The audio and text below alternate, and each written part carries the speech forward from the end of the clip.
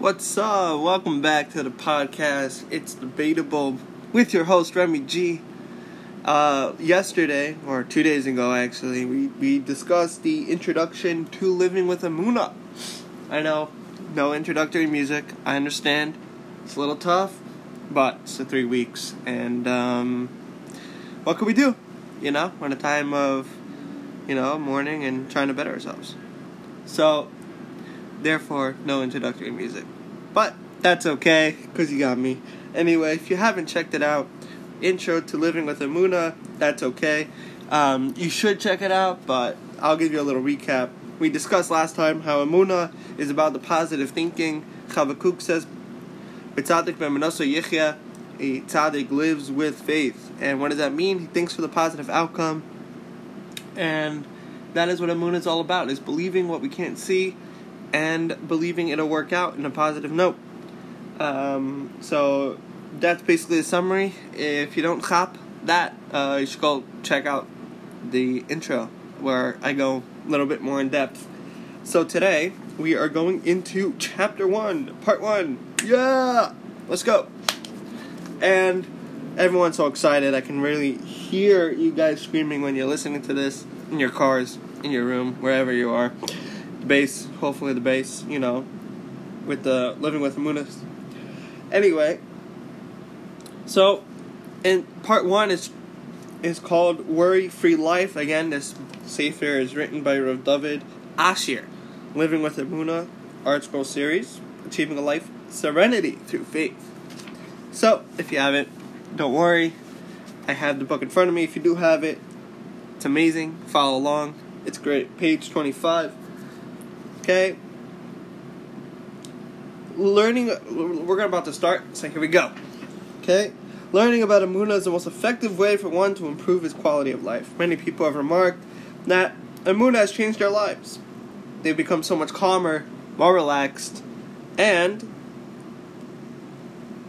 one person mentioned that Emunah is like oxygen. Without it, he cannot survive. Emunah is a powerful tool, enables us to live lives to the very fullest, which is precisely what we all desire. Everyone desires a life of meaningfulness and striving for the best, I feel. That's my personal opinion, but, if you're not striving for the best, let me know, because, who doesn't want the best for themselves? Sometimes it's hard, but, that's what we strive for.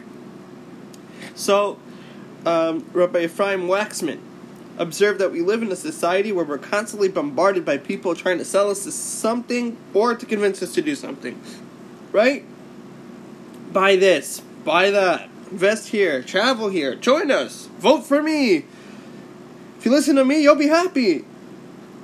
And indeed, happiness is what we're all pursuing. Let us imagine take an average American high school student who works very hard in school. Why he invests so much effort into his studies? So you ask him why he invests so much time, he will say, so I can get into a good college. And then he might continue, you might ask him again, why do you want to get into a good college? And he'll probably say back to you, so I can get a good job, make a lot of money. And why do you want to make a lot of money? And they'll answer, so I can have a nice house, take care of my family, and invest, right? And then what? You could ask him. And then I'll retire. I'll have a lot of money that I can buy, a golf course, or, retire in Florida, which I'm from. A lot of people go there. It's like Yeshiva week. I don't have to worry about anything. So let's take this and digest it. You know what I mean? So, everything in life you go to, you have your family telling you, you should do this, you should do that, right? Who out there has a family member that's listening right now and says, you know what, you should do this. Why are you sitting this? Why are you doing that? You should listen to my advice. Don't listen to him. Don't listen to this. Travel here, go there, do this. There's so much noise that you can't even focus on what you want to do. And everyone has this own vision of what they want for you. And unfortunately, that's the society we live in. That is what we are brought up. Your family wants you to do this, do that. You know? Everyone's like, Remy, you gotta get this job or that job. What are you doing? Why are you doing nothing? Or this or that. You know, why aren't you in school? Why do you this? Why do you that? You know, there's so many questions involved, and they're all selling the same thing. It's the same pitch. Do this, do that. You'll be good. You'll be happy. I feel like you'll be better. You know, I mean, they all come from a place of love, support, obviously. But, you know, it's a society of where we always are relying on, vote for me, do this, do that, you'll be happy. Also in our school system, get good grades, you can go to college, get a good job, and then you waste $60 million down the drain. That's basically how it works, people. But we are taught that material assets and financial success are what bring us happiness and serenity, right? That's what we're taught. Money is happiness. That's right, they grow on trees. For those that did not know already, they are grown on trees. Check outside, you'll find it. That was a joke. And financial success, right? That's what brings us happiness and serenity, and that is the goal of the vast majority of people. That's what people are pursuing, right? And what happens? There's so much despair involved and depression that people experience result of the frustration and disappointment of being unable to obtain this goal. Because that is supposedly the key to happiness. Key to happiness is materialism, is material success. It's not being happy with yourself. It is gotta work hard, gotta get to college, gotta do this. All realistic. But it resolves in a lot of despair, depression, and unfortunately a lot of lost faith. And a lot of negative thinking because that's what you're taught to do. And unfortunately it's not our fault. But that's how our society is. And that is why there's so many people, you know, who say, oh, I didn't make enough money, I'm doing terrible in life. But they have a nice, you know, comfortable house, a car, a nice family, they have food, they have a roof over their head. So, it's literally unfortunate that we have that. It's very nice. Money is very nice. But, is it happiness though? Sometimes it could definitely help you out. But we shouldn't rely on it to make us happy. I think that's the ikar. Don't rely on materialistic things to make you happy. Be blessed that you have it, or you're living comfortably enough and that you could have it. And don't let it control you. That's the ikar. And it's not the key to happiness. Be happy with yourself and what you have. That is the true happiness. And if money comes along, you know, that's more of a bracha, that's more of a blessing. So, that's what I would say. So, but imagine mastering a skill that will take us right to the desired level of tranquility right away, immediately, without having to spend 65 years to obtain it. As it says in the pasuk, Baruch HaGever Asher Yiftach B'Hashem. If one trusts in Hashem, his life is a blessing. What a shame it would be to spend one's whole life without this skill, enduring anxiety, insecurity, irrespective of what one has accomplished. This is the difference between the life with Emunah and life without Emunah. The Chavos HaLevavos, as I stated in the introduction, the gate to one's heart is in the introduction to Sha'ar B'Tachon, all written by the Ramchal, Rav Moshe Chaim Luzzatto, states that it is impossible for a person to be worry-free without trusting in Hashem. There is no other means to avoid anxiety. Without Emunah, a person's mind is prone to become overrun by worry, even when a minor problem arises. Right? Too many people miss out on the joys and delights of life because they're preoccupied and worrying about their problems. So, he continues, a man takes his family out on a nice Sunday afternoon. Right? Who doesn't like going out with their family on Sunday? Right? Sundays are an amazing day to go out with your family. That's just usually how it goes, unless you're watching football at 1 o'clock during the season. But throughout the trip, he cannot stop thinking about his business. He lost a whole day of meaningful and enjoyable time with his family because he was stressed about his business. And the more stress one has, the more difficult it is to maintain a tranquil environment in the home. Right? You get very worried about your business. It often happens that the husband will come home after a tense day at the office and snap at his wife, who then responds in kind. The children feel intimidated. The entire evening was ruined because of stress and pressure. Right? But when we work on our emunah, we avoid these problems because we understand that Hashem, who loves us and cares for us, is in charge, running our lives. We trust that He knows what He's doing. The more these concepts become part of our way of looking at things, the happier we will be, and the more serenity we will enjoy. So, I'm gonna read the summary that I wrote when I was learning this, and then I will give my own summary and elaborate, so everyone can understand. I know that I read a lot of information, and we will digest that in just a second. In summary, to avoid stress and worry, and live in the moment.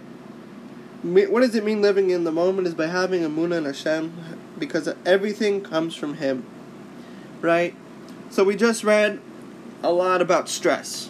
Everyone has stress. Believe me, I'm stressing out right now, and where I'm at in my life, and believe me, it is tough.